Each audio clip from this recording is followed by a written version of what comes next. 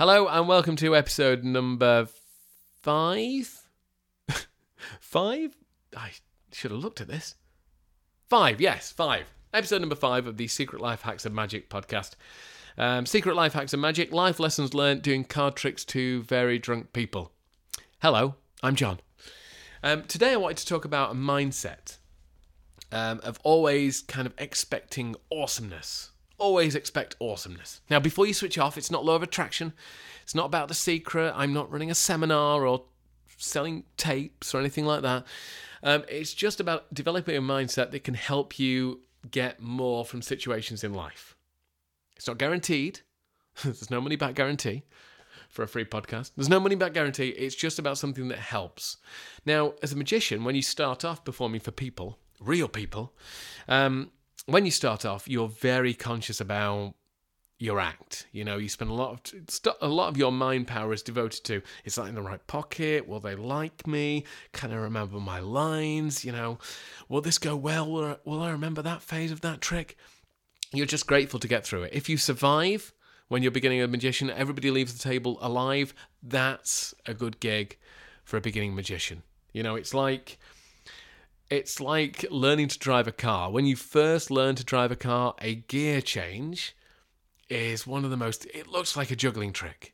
You know, you marvel at people that can drive down a motorway, you know, casually changing gear with a cheese pasty in one hand, a can of Coke in the other. They put them both in one hand, change the radio, change lane, change gear, and they manage to do all of this at the same time while maintaining enough sanity to yell at people on the road.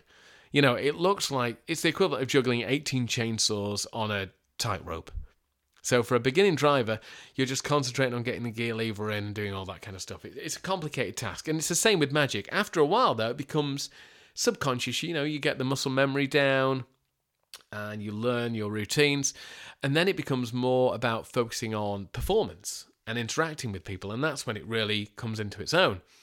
And the more you focus on performance, the more you begin to notice things about people. And one of the things I found really helped me, it doesn't work all the time, but one of the things I've really found helpful is when you've got a lot of alone time in your mind, that's when the doubts can come in.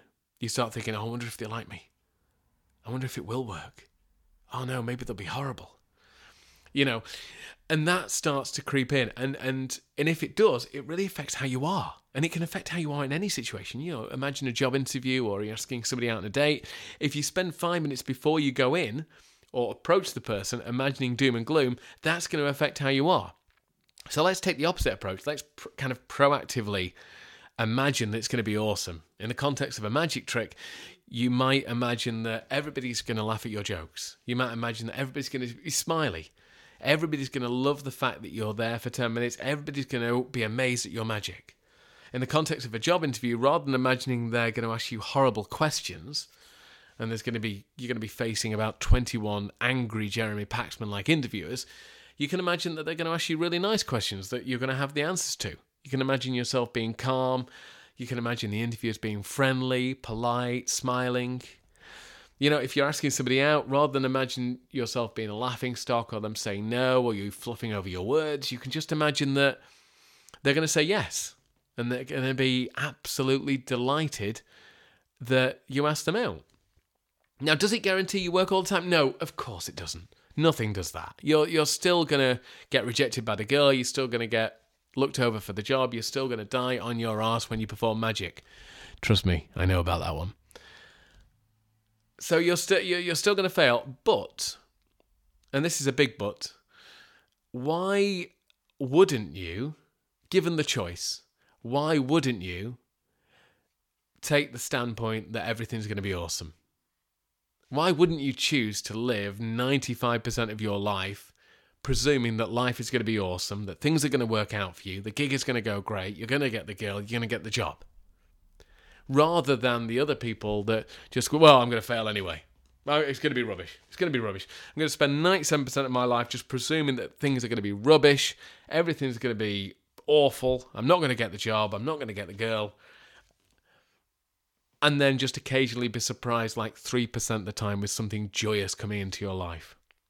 So given the choice, work from the assumption that everything's going to be worked out, picture it in your head, visualize it, Does it guarantee your work? No. But if you think about opportunities in life, more often than not, they come in the form of people. And the best example for this is if you imagine yourself getting onto a bus and you've got a choice of 2 seats.